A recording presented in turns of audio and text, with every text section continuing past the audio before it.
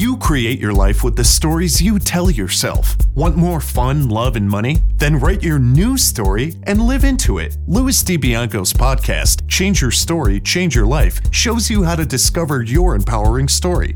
You'll meet many successful people who have created magnificent lives, even when the odds were stacked against them. Plus, you'll learn the secrets of great storytelling that can explode your business. And now, here is your host, Louis DiBianco. What's the relationship between music and big business? Well, if you look closely, you'll find a relationship between music and everything in life. Music is a form of story. Every person has a story, and that story has its own inherent music. Hopefully, it is music that inspires and elevates the world. Hello, storytellers, and welcome to another episode of Change Your Story, Change Your Life. I'm your host, Louis DiBianco. I've discovered that leaders are readers, and as a listener to this show, you have access as a free gift to any audiobook of your choice, choosing from more than 180,000 titles from our sponsor, Audible. Just go to www.audibletrial.com/story power, choose the book that you want, download it for free, enjoy it, and keep it forever. Also, you will get a 1-month free trial of all of Audible's service. I'm excited to announce that I have created brand new content for you. It is an additional episode, a short one, about 5 to 10 minutes long, and it will appear at least once a week. I call these episodes one-word stories. Each episode will focus on a word, a common word that we all use, but it may be charged with meanings that are affecting our lives in ways that we can't even imagine. Enjoy these episodes as mini shots of empowerment. Remember to keep your dialogue with the show alive. It enriches everyone. Send your responses, your comments, your requests to lousclub@gmail.com. That's lousclub@gmail.com. Today's guest is a man whose music inspires. He is a leadership expert, a speaker, and an executive coach to business owners. His mission is to build a legion of leaders who make more money, have less stress, and enjoy more freedom to do the things they love. He's the founder of Legion of Leaders, a mastermind for business people. He also hosts a show called Small Business Big Leaders. Get excited to meet Yigal Adato. Yigal, welcome to Change Your Story, Change Your Life. Thank you so much for having me. I'm excited to be here. And off the bat, did I pronounce your name correctly? You did. Often I have to tell people that you pronounce it different ways. And so what I came up with, I said, it's like Steven Seagal, but Egal. Oh, that's great. Everyone gets it after I say that. So well, because everybody knows Steven Seagal. Exactly. I'm not so sure that's a good thing, but they do. Right. True. Very true. So I'm, first of all, interested to know if you had a childhood dream of what you wanted to be when you grew up. I wanted to be on stage. I wanted to sing. That was my childhood dream. Now, where did that come from? So I'm Jewish, and sitting in synagogue, I would listen to the cantor singing, and he would lead the congregation in prayer. And it was just so incredible the way he held the space for 500 people at a time, and how people would get enthralled and inspired by the way he sang, that I knew that's what I wanted to do to some extent. So at the age of about 5 years old, I pulled up a chair next to him and I would stand there and just listen to him sing. And it morphed into me learning, a lot of the prayers and the songs, and then I began to sing at my synagogue. And that's how my career in music actually started off. Wow. That's a beautiful story. That could be in a movie, my friend. Yeah, it was, to this day, I do go it. Ahead, So. Go ahead. Wow, that's fabulous. Now, you're young, but I don't know if you know about, he's a legend, a man named Al Jolson. I've heard of him. Don't know much, but I've heard of him. You know, way before your time, but if you can find the old movie somewhere, I'm sure you can in some store, the Al Jolson story, it'll inspire you. He was a young Jewish boy, and he fell in love with singing like you did. What he did is he defied his family, and he went hanging out in a lot of the clubs where black musicians were playing, and he loved jazz. Now, today, this would never happen, but this man actually used to go on stage in blackface. Oh, wow. And sing. And it's called the Al Jolson story. It's very powerful. He became a famous singer.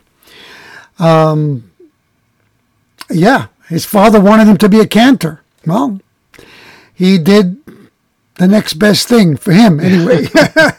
He did it a different way, right? Indeed. So talk about your journey in music. So you started like that.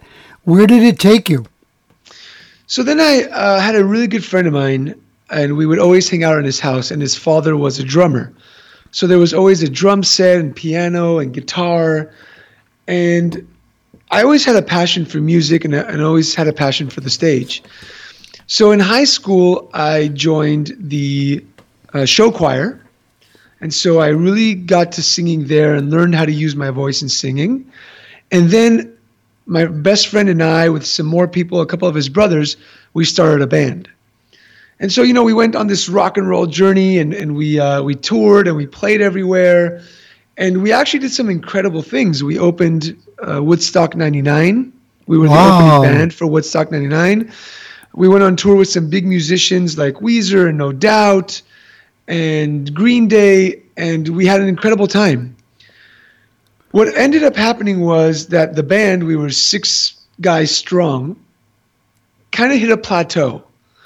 And so one of the drummer, Elon Rubin, who's a very famous drummer right now, he went off and he was being hired to do albums and session work and play live for bigger musicians.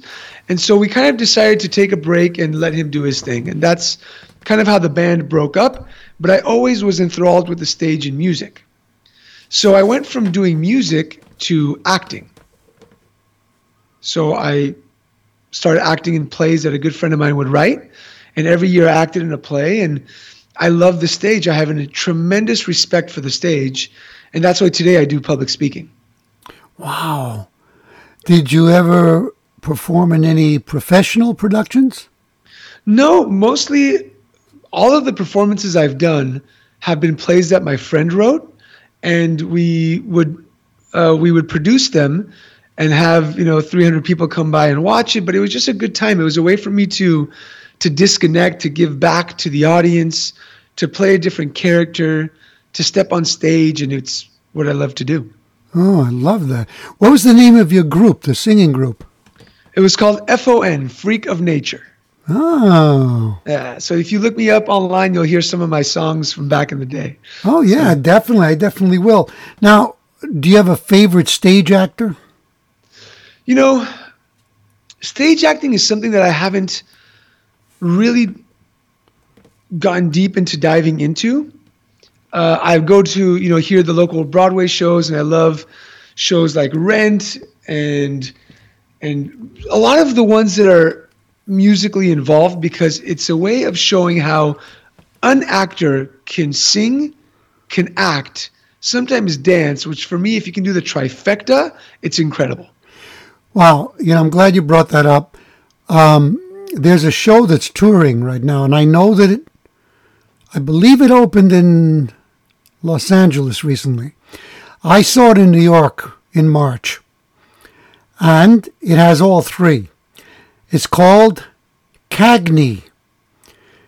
I know that actor too was before your time, but he was again a great legend, like along with Humphrey Bogart. James Cagney. Does the name ring a bell? It doesn't, no. But I will. I'm writing this stuff down because you're giving me some great information. Well, James Cagney became famous for playing gangsters. And that was how he made his career in film. And that was because of the genius of Jack Warner, Warner Brothers Studios. But the truth of the matter is that he always hated that because he was a song and dance guy. Mm-hmm. Now, in the play Cagney, a young actor wrote the play. He plays James Cagney. He looks like him. And it's song, dance, and acting. And it's unbelievable. If it comes to San Diego, man, you will not be unhappy seeing it. Brilliant, brilliant show.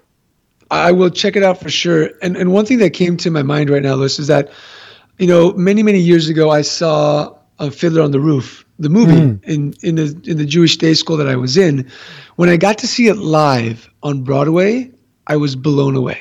I mean, just blown away at these actors who can stand there, sing, dance for an hour and a half.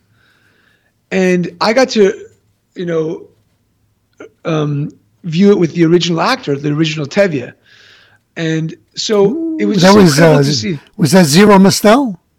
No, it was, I think I saw it with Chaim Topol. Okay.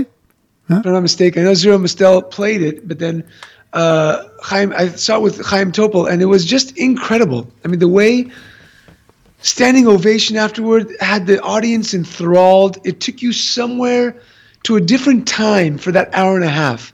You forgot your problems, your worries, your stresses, and you were watching magic happen. And that's what I think I wanted to do as a young boy. To a certain extent, I wanted to travel somewhere else sometimes, right? To forget about the stresses and the problems that were going on around me. But I love doing it for other people as well. You know what I'm hearing, okay? As you know, I'm an actor. Yes. And what I'm hearing in your voice, because the tone of voice tells a lot, you light up when you talk about this. I mean, I'm talking about suddenly you're that kid again. You're in touch with that dream again. And I have a feeling that you're going to have to give that kid a stronger voice now that you're grown up and successful. And maybe you're going to have to hit the stage again. Oh, I've recently started to a lot more than before. So the last 3 years, I've acted in a play once a year. And then now I'm doing a lot of public speaking, which I love to do.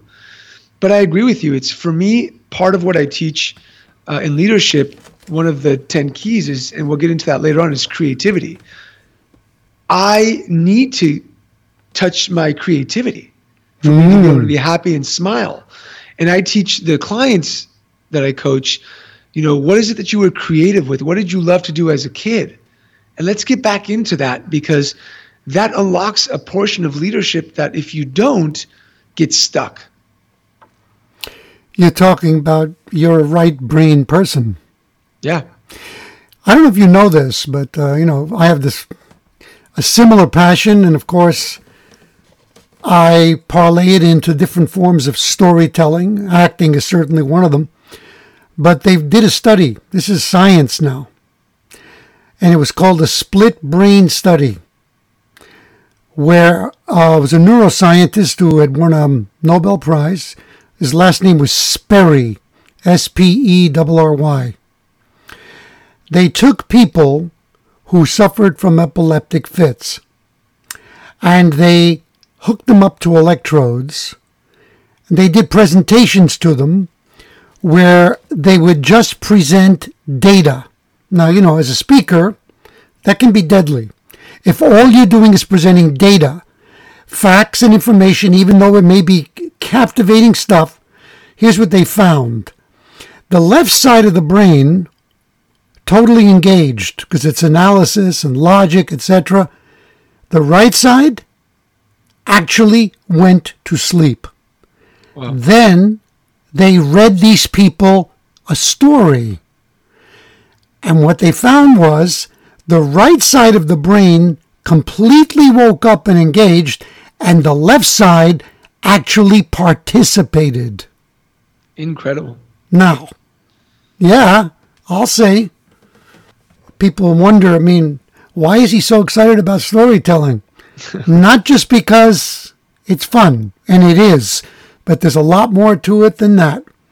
It goes right to the core of who we are, and you understand that. Now, I know that you also went through that period of being an artist who's broke. Yes. So I would like to know if you remember your self-talk when you were living as a broke musician performer. So I remember specifically when I was a musician, a lot of people, my family is a family of entrepreneurs. And they would always say, like, Yigal, you need to get to work, make some money. And little by little, I started to believe that their talk, and it included it in my self-talk. And so I would kind of tell myself, like, you know what, maybe this wasn't the right choice for me. Maybe I'm not good at this. Maybe I'm not a great singer like I think I am. Maybe I should just get to work. And it was detrimental because you can hear it in my songwriting. You can hear it in whenever we would have shows before I was extremely excited. And then I started to give excuses. Oh, driving up to LA, 3 hours. Are people going to be there? Is the sound system going to be good? When before, it was just like, who cares? Let's go play. So I remember specifically that my self-talk wasn't as positive as it should have been. We were a very, very talented group of guys. We loved what we did. And we all kind of allowed for us to take a break because of that self-talk. Wow. You know what? What you just said, I studied with a very powerful entrepreneur named Alex Mandossian. And Mandossian at his live events used to say, raise your hand when you have a backpack moment. And what that meant was that you heard something that suddenly gave you the value of the entire event, and you could literally put your backpack on and leave, but you would have gotten complete value. You just delivered a backpack moment, and I want the storytellers listening to really pay attention to what we just discussed, and I want to break that down. First of all, the self-talk that says, well, I doubt myself, maybe I'm not that good a singer. That is a powerful story. And the moment you invest in it and you begin to focus on it, it will literally become your truth. Mm-hmm. I heard a brilliant personal development teacher, Vishen Lakhiani, the other day say, realism is just a form, it's a socially acceptable form of pessimism. Yes. So when you start thinking that, you immediately begin to compare yourself to the greatest singers in the world, and the image in your head is definitely going to come up short. And so then you say, well, I guess I should be realistic.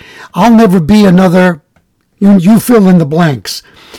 The truth of the matter is, if your self-talk is, I am the greatest. Remember Muhammad Ali, first time I heard him say that, I thought it was crazy arrogance. Then I realized, no, the man was using an affirmation, and he stepped into that. I am the greatest. That's how he prevailed and became a champion.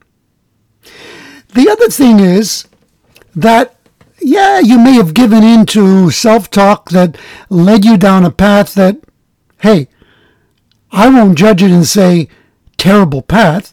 You've become incredibly successful, and it's a good thing.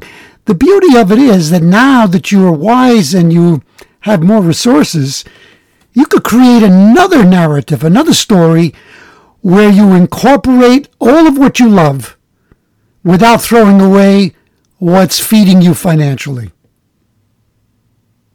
I agree, and I'd like to take it one step further, if that's okay with you. Oh, please. If you listen to my music from when I started to when I ended, the first album that we wrote we were 16, 17 years old. I mean, it was about fun. It was about girls. It was a fun album. If you look at the last album I wrote when I was 22 years old, it was angry.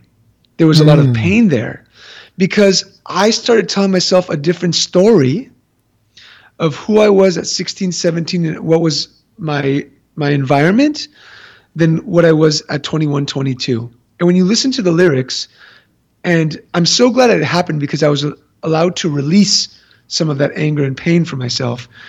But I was in a different place. There was such a story created that built this scenario of anger that it came through in my music. Yeah. And so I believe everything you talk about was story. For me, when I give speeches, I tell my stories and I tell my truths of what happened, and that's how I connect with people. Right? I believe that true connection is through transparent storytelling. Oh yeah, I totally agree. Totally. Because you can tell a story and kind of fib it. You can be a great storyteller, but if it's not transparent, there's kind of a lack of connection through it, right? That's why I believe that when we act, if we take on some of the character and we're transparent with it, that's how you really connect with the audience. Oh, 100%. Listen, one of the great discoveries for me as I was studying acting as a younger man was, wow, when I was a kid, I thought acting was brilliant pretending, brilliant faking. It's the opposite. To be a great actor, you must have a powerful sense of truth, openness, and an authenticity. And Sidney Lumet said about Al Pacino, the magic of that man on film is that he's incapable of a false moment. Wow. Everything he brings, whether you like it or not, it is authentic and truthful. Yeah. That's so, yeah, this is powerful stuff. Yeah. How did you discover your passion for leadership? My passion for leadership started, I was 15 years old and I was part of a youth organization where there was counselors and there was kids and we'd get together every Saturday to play games. And it was about 250 people strong. So at the age of 15, you go through a leadership training so that at 16, I could become one of the counselors. So going through that leadership training, it gave me so much. It gave me a sense of confidence, a sense of courage. I learned how to deal with people, how to, step in front of 30 kids and give an activity. And so I went through the steps of this organization and I loved it. And afterward, I stayed on to do a lot of leadership development for the counselors and leadership development for the organization itself. So I took what I learned there and I used it in my music career, and then I used it in business. And when I started to use it in business, I started to gain momentum and get success from doing what I would do. I would do trainings with my brother, who was my partner, and we would do these great activities and leadership trainings, and the company grew, and so I knew that I was onto something. But it wasn't until I got married that I really learned my leadership lesson. And two things happened. One was my wife sat me down after a year of marriage and said, Igal, I didn't get married to be alone. And the second thing that happened was that my father, very successful businessman, was diagnosed with Parkinson's and dementia around the same time. So I had to come back and say, okay, I've learned leadership. I can teach leadership. But who am I as a leader? And what areas of my life am I leading and which ones am I not leading? So what I started to look at was a true leader has to lead himself first before leading anything else. Love that. Beautifully said, my friend. Thank you. Now, you went into retail at the age of 22. Did you do that out of love or necessity or both? Necessity. So I was a broke musician. I was a broke musician, and my brother opened up a small little pawn shop, and that's PAWN. And just in case, right? And I was a broke musician. I was still touring and having fun, but I was broke. I mean, there was no money in my bank account. So we're sitting around the dinner table with my family one night, and my brother is talking about how, he's loved opening up this shop, but he's having trouble doing the accounting and talking with the lawyers, and there's a lot of, governmental permitting that you have to go through. So, a light bulb went on, and I said, hey, I can work with my brother part-time, but I can still do music and have the groupies, right? So I said, hey, bro, I'll come to your store twice a week and I'll start doing the paperwork for you. And he's like, okay, great. Let's do that. So 2 times a week became 3, and then 4, and then 5, and then 6, and then 7 days a week. At some point, and I don't know how he did this, my brother convinced me to work 7 days a week, 14 hours a day in growing the store. So it was out of necessity for sure, but I learned so much from doing it. So. Where was the store? Here in San Diego. So you're from there. That's where you were born? No, I was born in Istanbul, Turkey. Oh. And we immigrated to the States when I was about 2 years old. I love San Diego, by the way. It's incredibly sunny and hot today. It's very expensive, but I love the weather, and my whole family's here, and family's very important to me. Well, I mean, I don't know if people who don't know, in North America is probably one of the most ideal climates because it's the same 12 months a year, and it's temperate. I mean, beautiful, hot, clear days, and then comfortable evenings where you can wear a light jacket or, if you have to. I mean, you might not. Just wear short sleeves.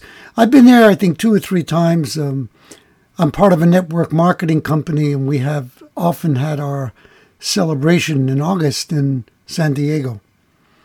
Yeah, so, it's an incredible place to live. Absolutely love it. Now, is your brother older than you?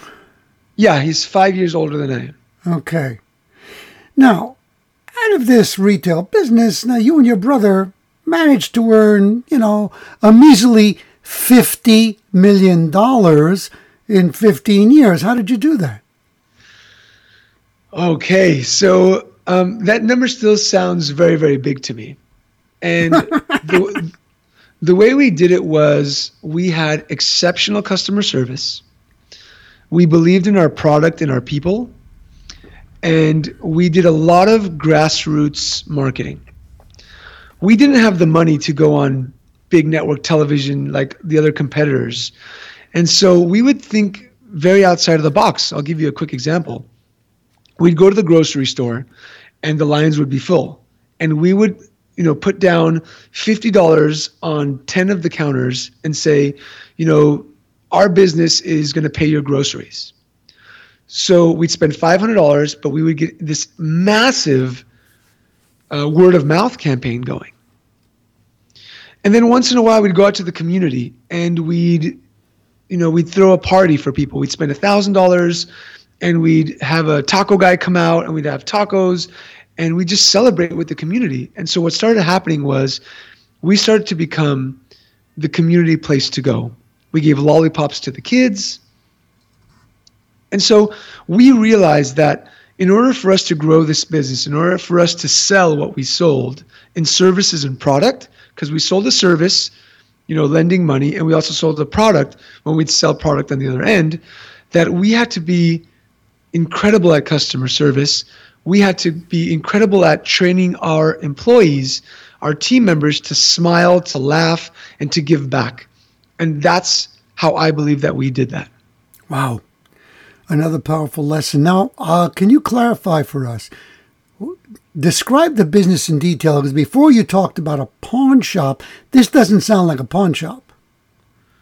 So we took what we had learned from the pawn industry before. My father, his business is pawn shops. He had 12 of them with my uncle and my grandfather. And we took the what to do and the what not to do and we combined it, right? And I'll explain that. Okay. So a pawn shop is a place where hardworking blue-collar people need money. Let's say a tire popped. They don't have $100 to go and buy a new tire. So they would bring in a piece of jewelry, they would bring in their laptop, their game system, their guitar. They'd get a loan, and they'd have 4 months to come back and pick it up. And a lot of government regulations, so a lot of people think that, people steal stuff and then come to the pawn shop. But it's not true because we took signatures, thumbprints, IDs, we would take pictures of the people. So it's really people in necessity. People who needed $5 to put gas in their car to get to work. And until you work the counter at a pawn shop, which is an extremely humbling business, you don't understand what it's like to need $5 or $10 for diapers.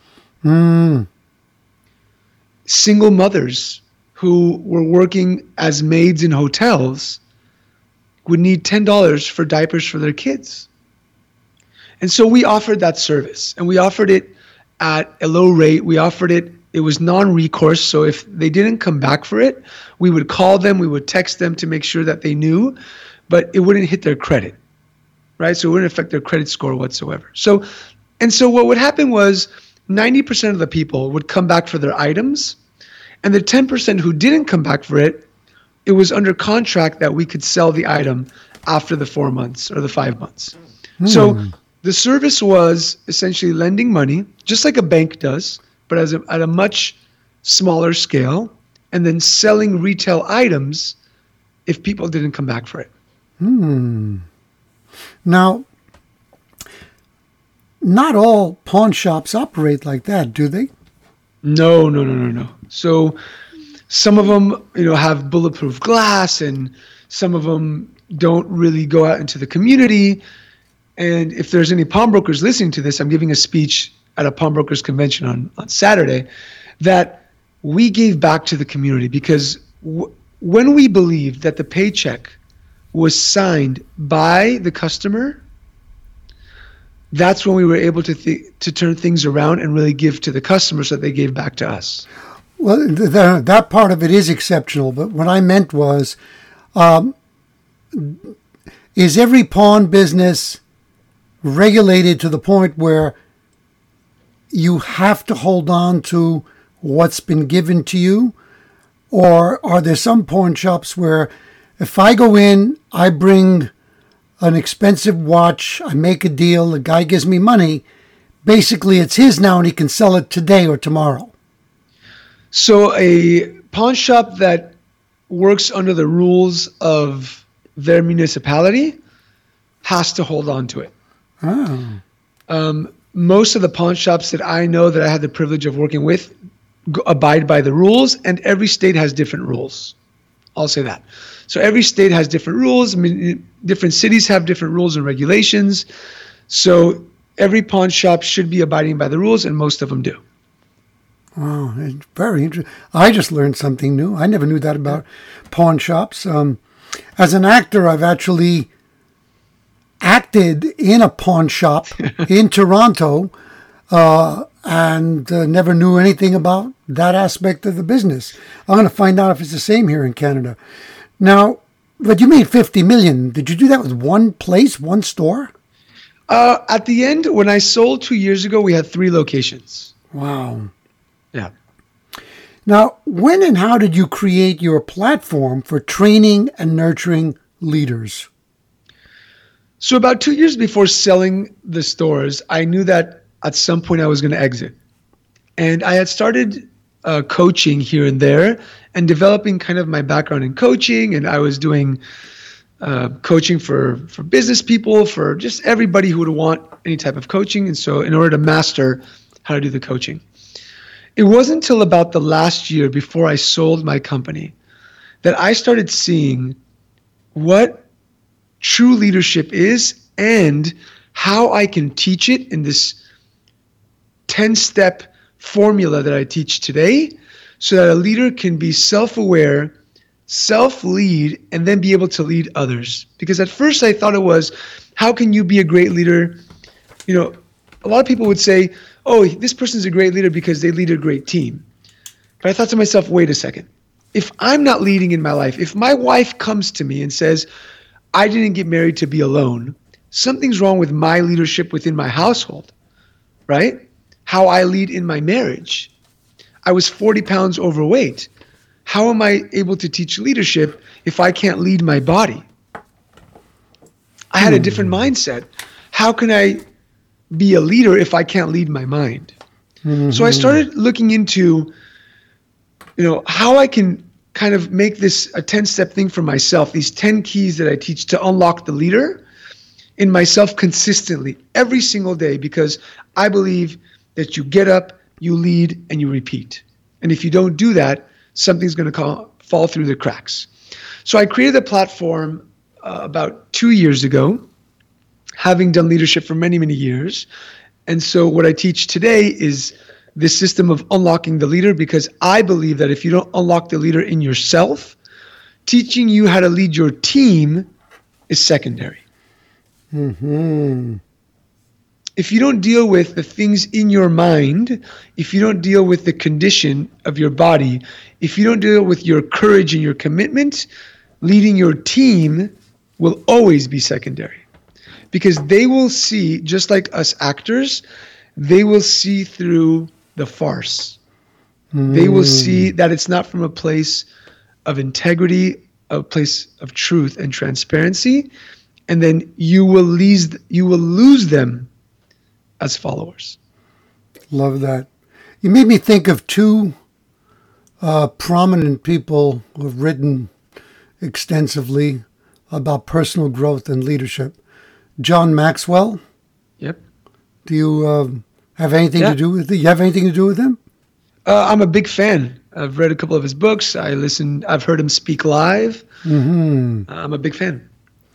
And the other one is, I'm thinking of the book by Don Miguel Ruiz, The Four Agreements. Yes, one of my favorite books.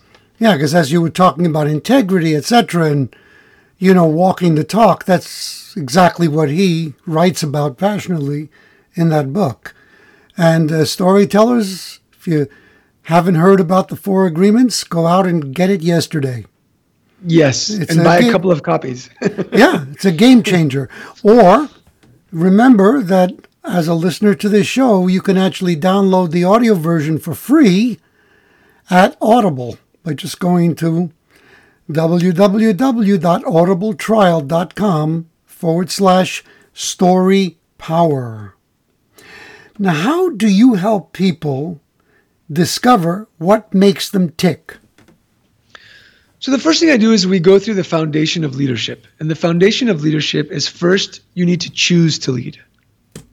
Right? If you're going to come and work with me, you've made a choice.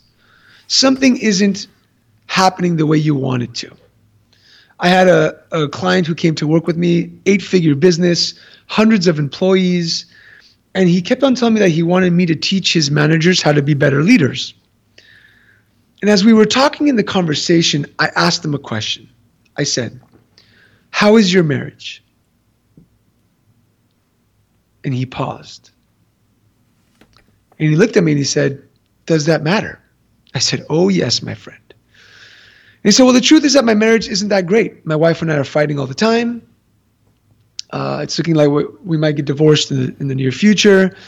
But, my managers and their leadership." And I said, "Well, let me ask you another question." I said, "How much time are you spending with your kids?"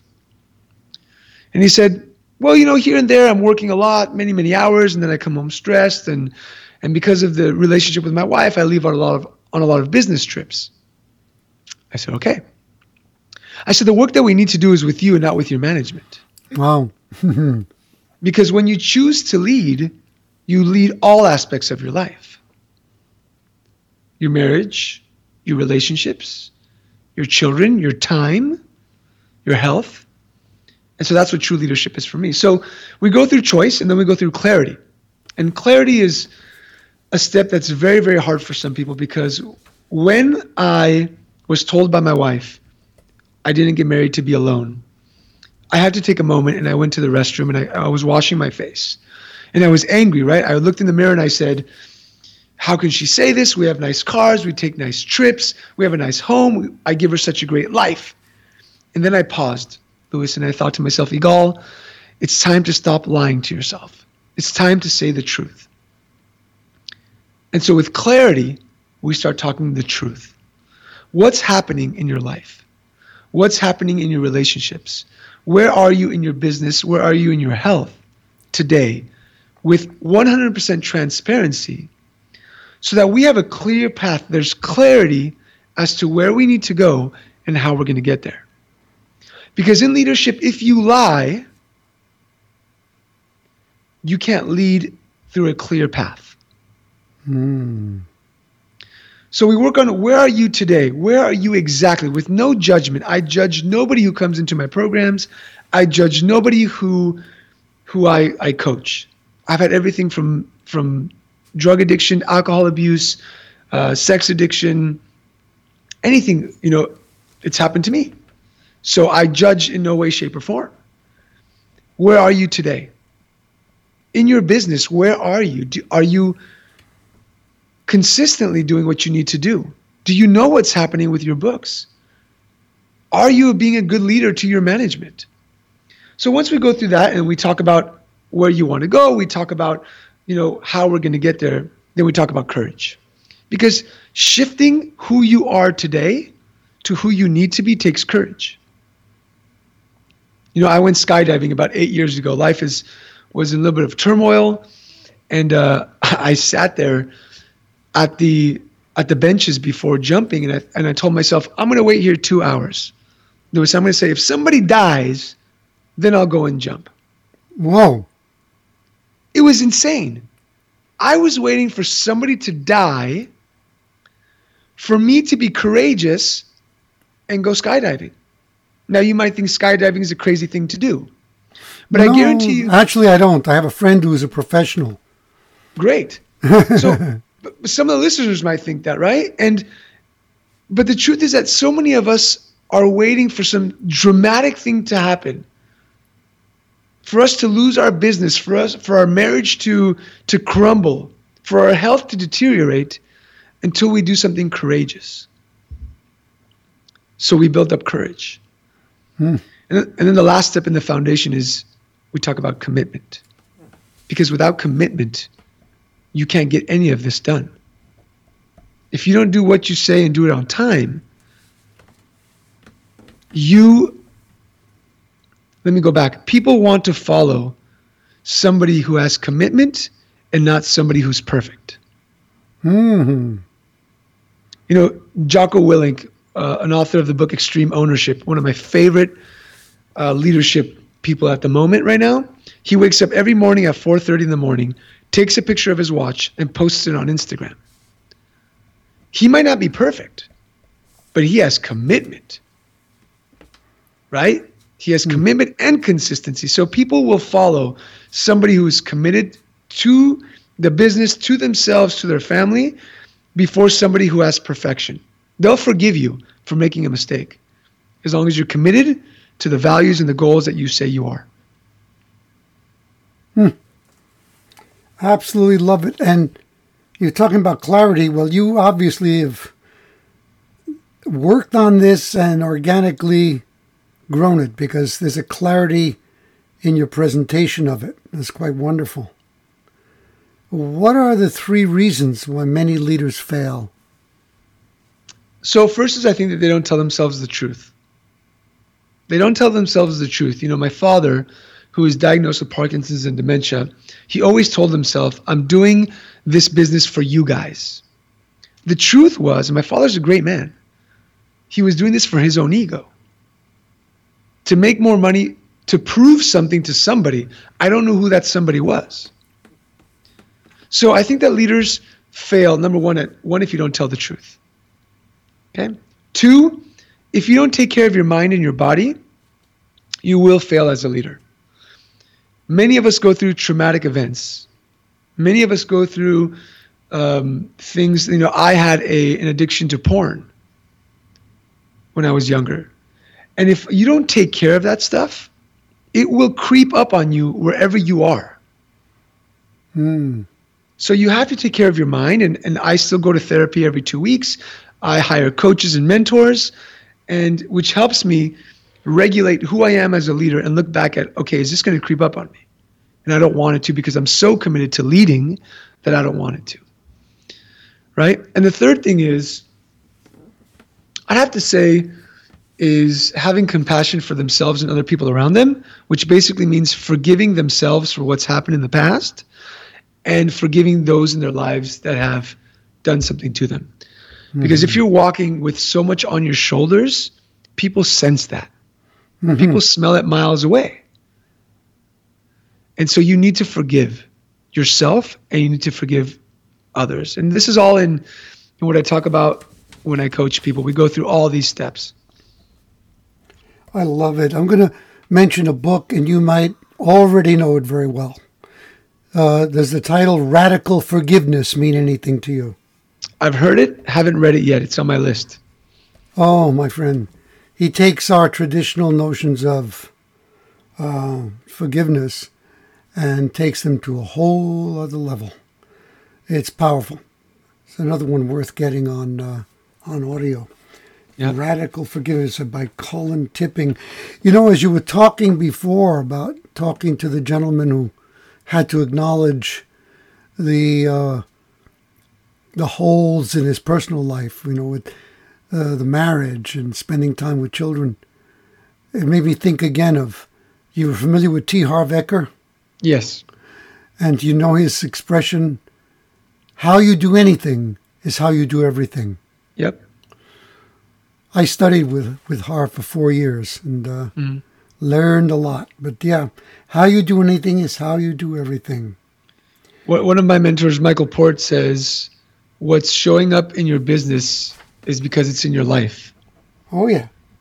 You know, so if you're having problems in your business, it's because you're having some type of problem in your life. If you're unorganized in your business, because you're unorganized in your life. So Michael Port?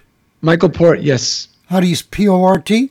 P-O-R-T, He trains speakers, public speakers, and he's an incredible, I think you would love him, actually. He's all about telling stories within your speeches as opposed to giving facts and data. And I remember one time when I was training with him and I was giving a speech to a graduate program where I started under him, and I began to cry. No, excuse me. I wasn't crying. I was holding back my emotion. And he came up to me, he held my hands, and he said, Igal, the tears are there. Let them out. Let them out, because you have to be honest with this story. But you have to be able to hold them back so that you can continue telling the story. So he's a great guy. Great guy. Yeah, you know, this is the same kind of stuff in acting. This is what you learn. You learn to do in acting. I love it. I love every part of it. You must also be familiar with Les Brown, eh? Yeah. You ever met him? No, I haven't. Oh, what a joy. Guy's spirit is contagious.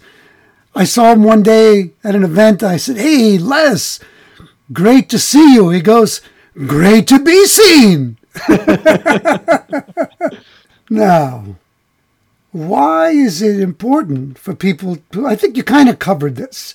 Why is it important for people to embrace leadership? So it's important to embrace leadership when and if you see leadership as a whole life spectrum. If you see leading just in your business and just for your team and just to make money, then embracing it isn't going to be as important as knowing if you were doing true leadership, your marriage would be better, your health would be better, the relationship with your kids would be better, your business would be better. So when you embrace what true leadership is, that's when it's going to be important to embrace leadership itself. Good answer. You kind of touched on this too, but you may want to add the qualities and responsibilities of a great leader. So we talk about this in the course Unlock the Leader, which is character.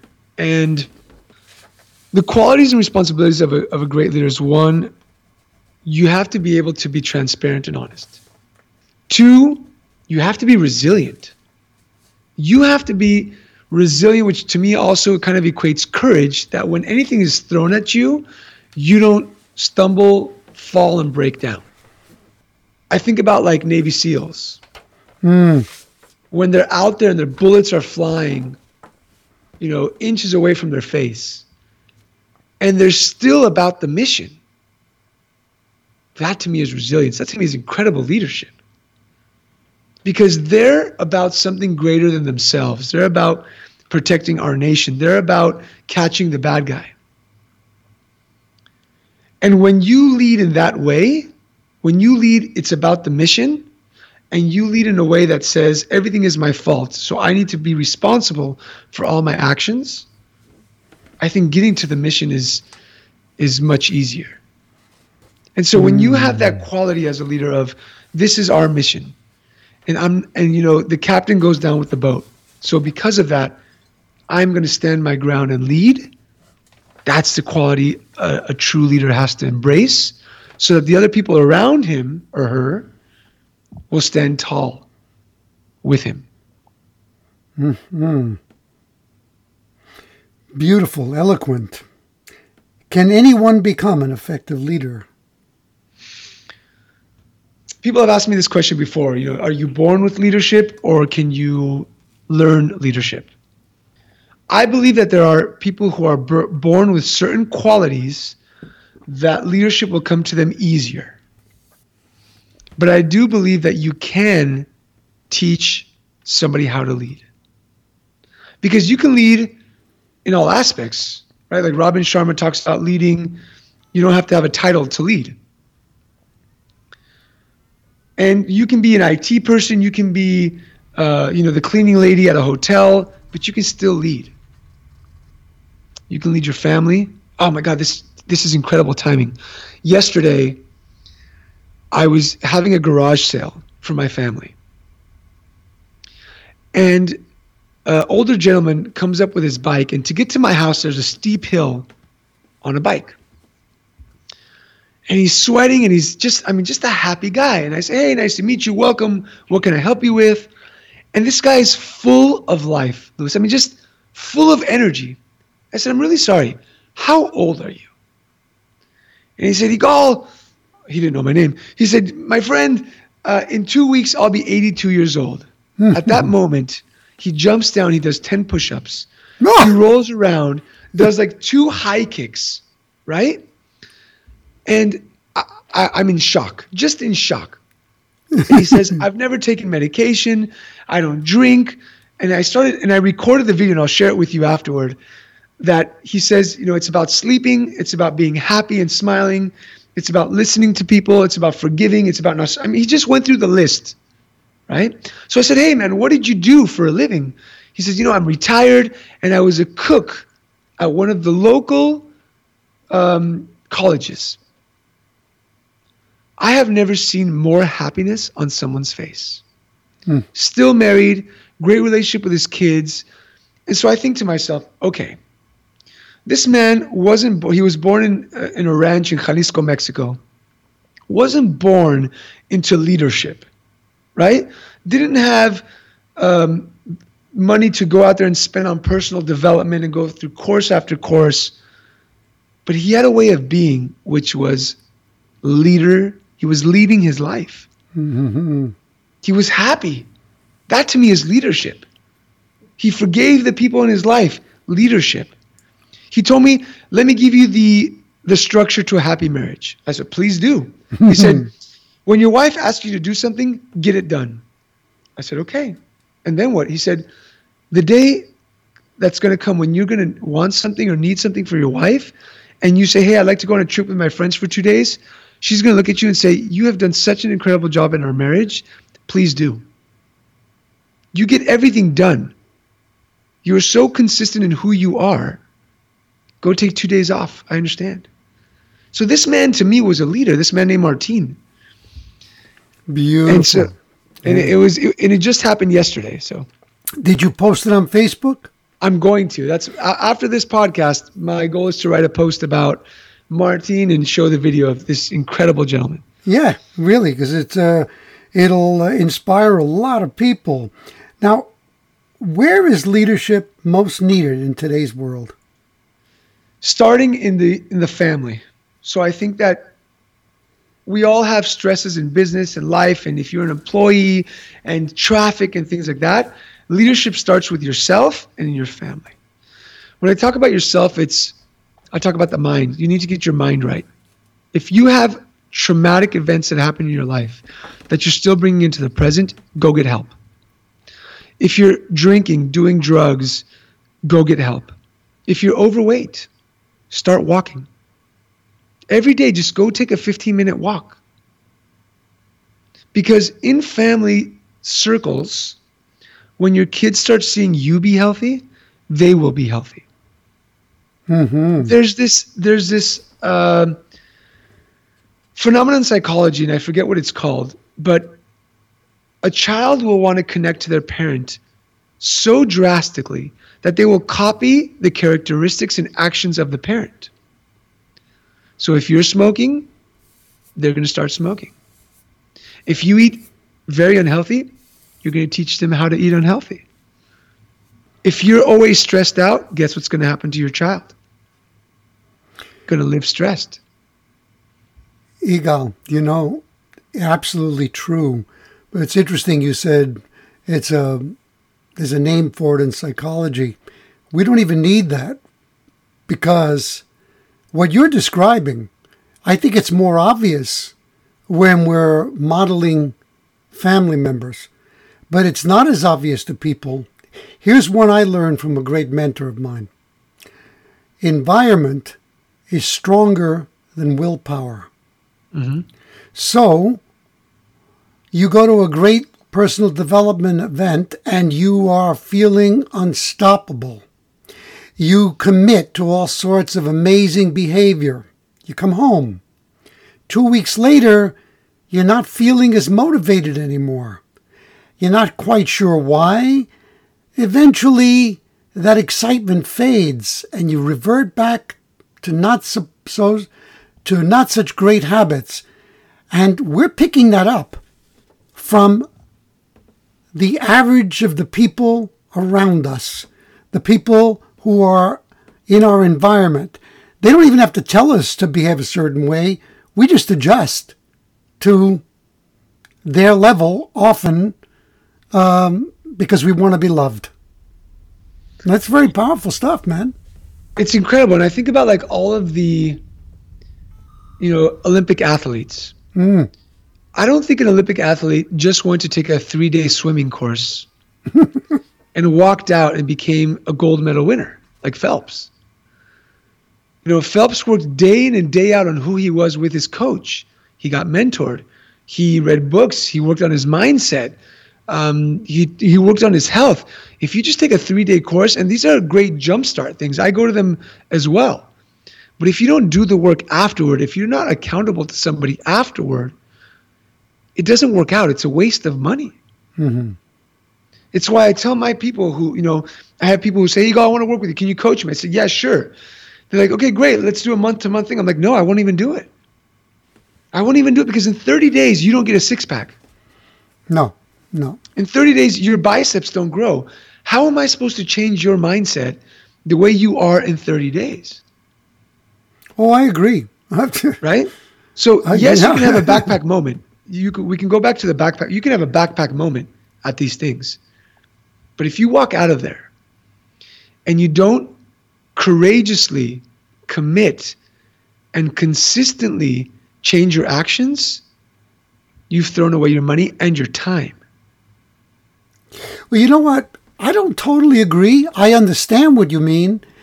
I think that it's a shame because without application, I agree, nothing will ever happen. I don't think it's a waste of time because once that seed has been planted, it could germinate for a long time before a person finds the need or the reason to take action. And some of them might happen 4 or 5 years later.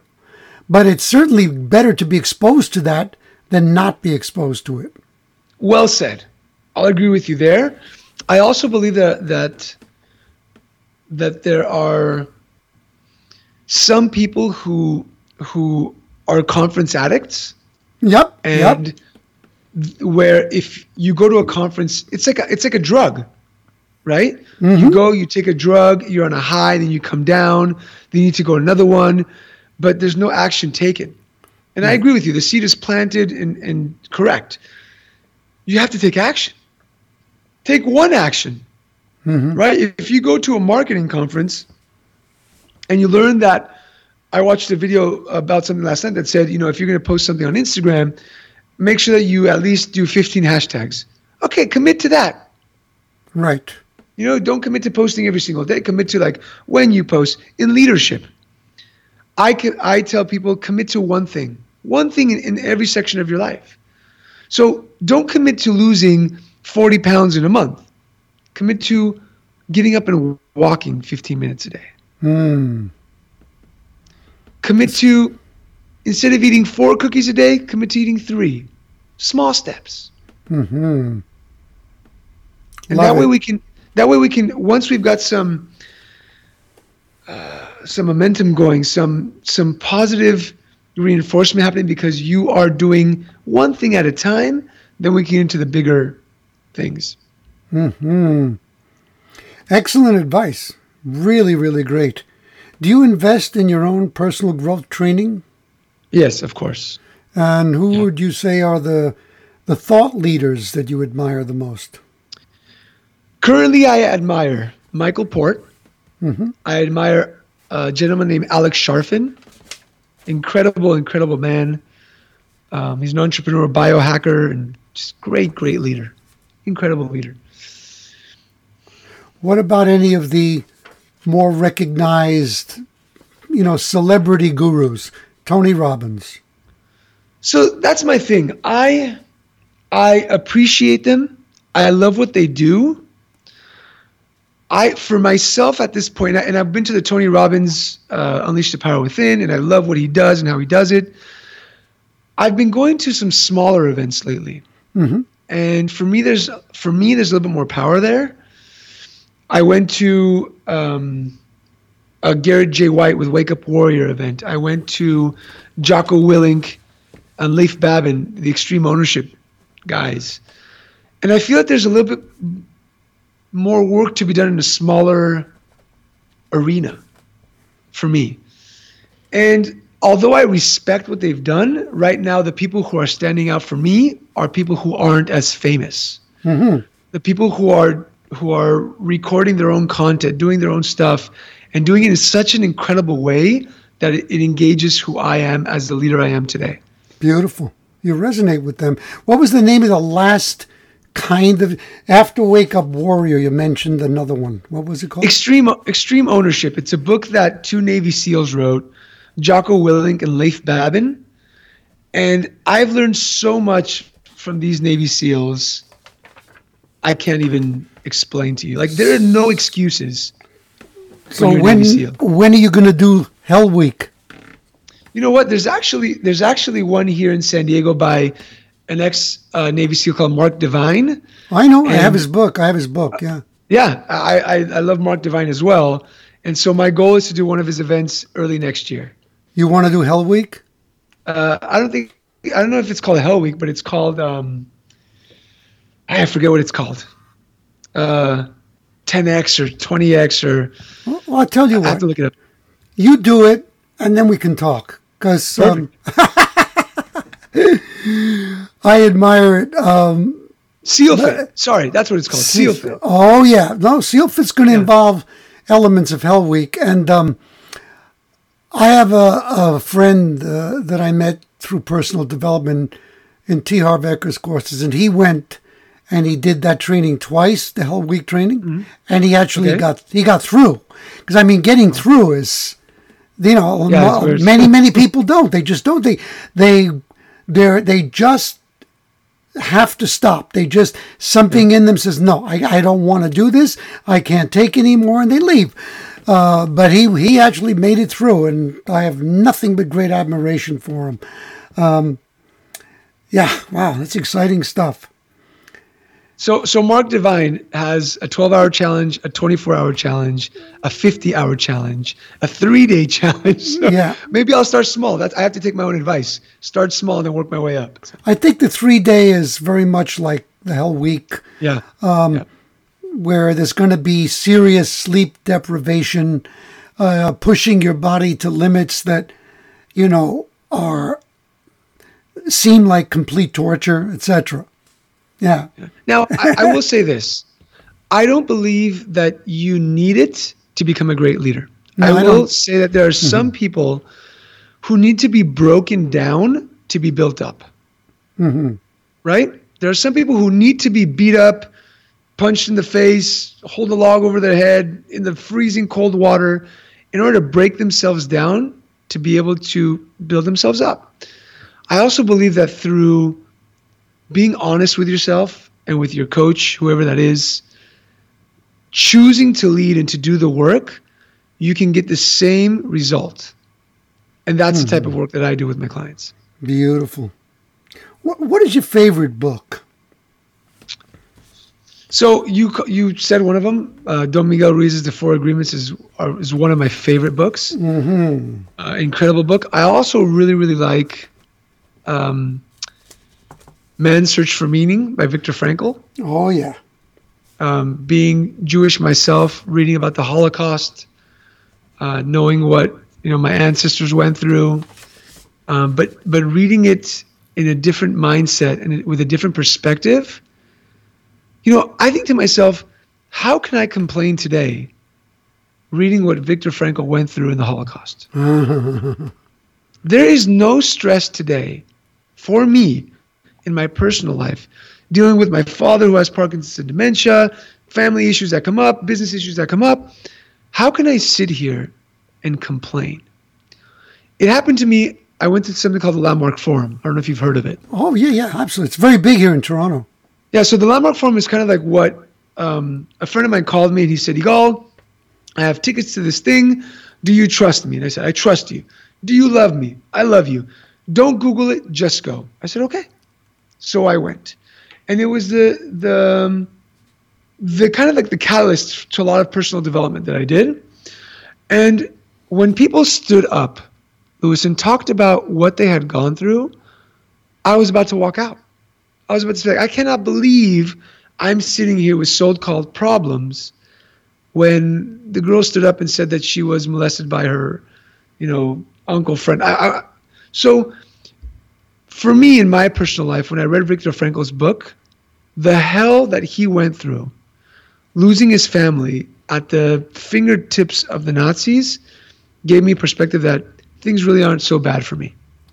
I totally agree with what you just said, that for us, when we look at other people's anguish and suffering, there's no excuse. But the other thing that's tough is that it can make us judgmental, because a woman who's been sexually assaulted by a family member, that's a hell to her. Oh, 100%. So Yeah. I don't think it should become about a comparison of sufferings. My suffering's worse than yours. But it's what you experienced. How did you experience it? How old was she? If she was like a teenager and, let's say her father's brother raped her or something, that's big stuff, man. That's why I sit in my life at the moment, because I don't want to judge anybody else on what they've gone through. For me at that moment in my life, going through that training and reading Viktor Frankl's book, it gave me perspective, like I said, in my life. Right. Because thank God I haven't gone through those type of traumatic events. What I have gone through is a father who worked his butt off and wasn't present. I worked through having some issues in my life that, now looking back at it, weren't as bad as the people I was surrounded by in the room or the book that I read. That was for me. Now, if you went through something like that, if you had a trauma like that, my recommendation, and I've worked with people with traumas like that, is don't go through this alone. There's a therapy that I use, it's called EMDR therapy, that really works on conditioning the mind to file these types of traumas away so they don't come to the forefront. Because forgetting them, I think, is really, really hard. Forgiving and moving forward is, I think, what people need to do with these types of traumatic events. So I do believe that, don't think that you can do this alone, and get help. That's why I always tell people, like, get help. I had a client who was going through an addiction. I said, I won't work with you until you get professional help. Because I can't walk you through this. Mm-hmm. So yeah, so I agree with what you said. Beautiful. If you could wave a magic wand and change one thing in the world, what would it be? Anger. I think that a lot of people are very angry. And I see this on the road when I'm driving. I see this on, dealing with clients. I see it in a lot of places. A lot of people are very angry. So the magic wand would allow people to kind of forgive themselves and forgive others so that they're not as angry. I love it. And one of my wonderful mentors put it so beautifully. When you think of it this way, you don't want to hold on to any of those negative feelings. He said, hating someone is the equivalent of drinking poison and hoping that the other person's going to die. Yeah, exactly. Well said. Well, I think that when you don't forgive, you give away your power. Oh, that's powerful. Right? Yeah, that's why you're going to love radical forgiveness. Oh, yeah. That's big. That's wonderful. So who is your ideal client? Because, the more you talk, I'm sorry, I try to interrupt, but before I met you, I was thinking it was strictly the kind of coaching head-on for business. And yes, it would have an effect on that, but it sounds more personal. So who is your ideal client? So my ideal client is the business owner who has a company that's making money but is stuck and is afraid to grow it because they're not spending time with their kids. Marriage isn't doing well. The team that they're leading isn't really following, or there isn't like this really clear sense of mission and values, because I have to unlock the leader. That's why it's called Unlock the Leader, right? I have to unlock the leader in order to grow the company. I call it to have more power, more profit, and more peace. Because I believe that we're locked with not forgiving others, lack of clarity, lack of courage, lack of commitment, the condition of our mind and our body. I can go through all the steps, but there's like these chains and shackles on us. And so what I do is I unlock you and your power so we get to your business and we become more profitable, and then you have more peace to spend more time with your family, to have a passionate marriage with your spouse, and so on and so forth. Wonderful. How can people contact you? Sure. So if you go to unlocktheleader.com, there's a free gift I give away of the 10 keys I used to unlock the leader. And with that, obviously, with full transparency, you get on my mail list, and I start sending you just great value. I'm about giving value. You can also find me on all social media: LinkedIn, Facebook, Instagram, Twitter, at Yigal Adato. You better spell it for people. That's at YIGALADATO, and hopefully you'll put a link in the show notes for that. So. Oh yeah, absolutely. Any final thoughts? Final thoughts. I want people to look in the mirror like I did that day that my wife said I didn't get married to be alone. And I would like for you to be honest with yourself. Be honest with what's happening in your life. Be honest with what's happening in your business. Stop pretending, because once you stop pretending, that's when you plant the seed, like you said, to incredible growth, more power than you've ever imagined, more profit in your business, more passion, and just more peace of mind. So be honest. Beautiful.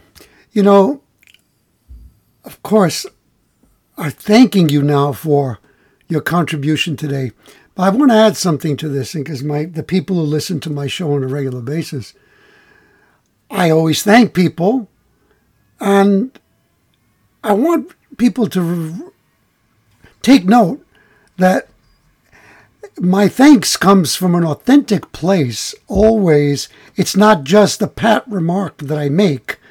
And in this case, one of the things that I found so inspiring listening to you, it's the content, of course, but it's the tone in which that content is expressed that says so much about who you are.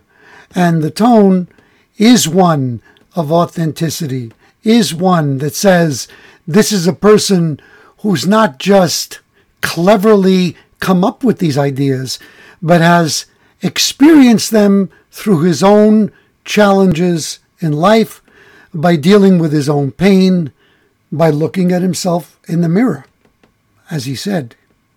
So thank you so much. It was a great gift. It's been an honor. It's been a pleasure. Thank you for those listening as well. We've been on this for an hour and 15 minutes. I know that your time is precious and yours as well. So thank you for having me. Thank you once again, storytellers, for spending time today with me and Igal Adato. Wow. Isn't authenticity so refreshing? It's an energizer. It can't be denied. When a person expresses it in their voice, you feel it in your body. I'm sure all of you felt it. Let others feel this too. Pay this forward. Let them know that they can experience this on iTunes, Stitcher, Google Play, TuneIn Radio, and at the website changeyourstorypodcast.com. And definitely download the gift that I have created for you at that website, the ebook, Storytelling Secrets for a Rich Life and Business. You know that my passionate belief is that readers are leaders. And this episode was not only all about leadership, but it was definitely about reading. Wow, it was a veritable book fest. Look up those titles that we mentioned throughout the entire podcast. Go to www.audibletrial.com/storypower.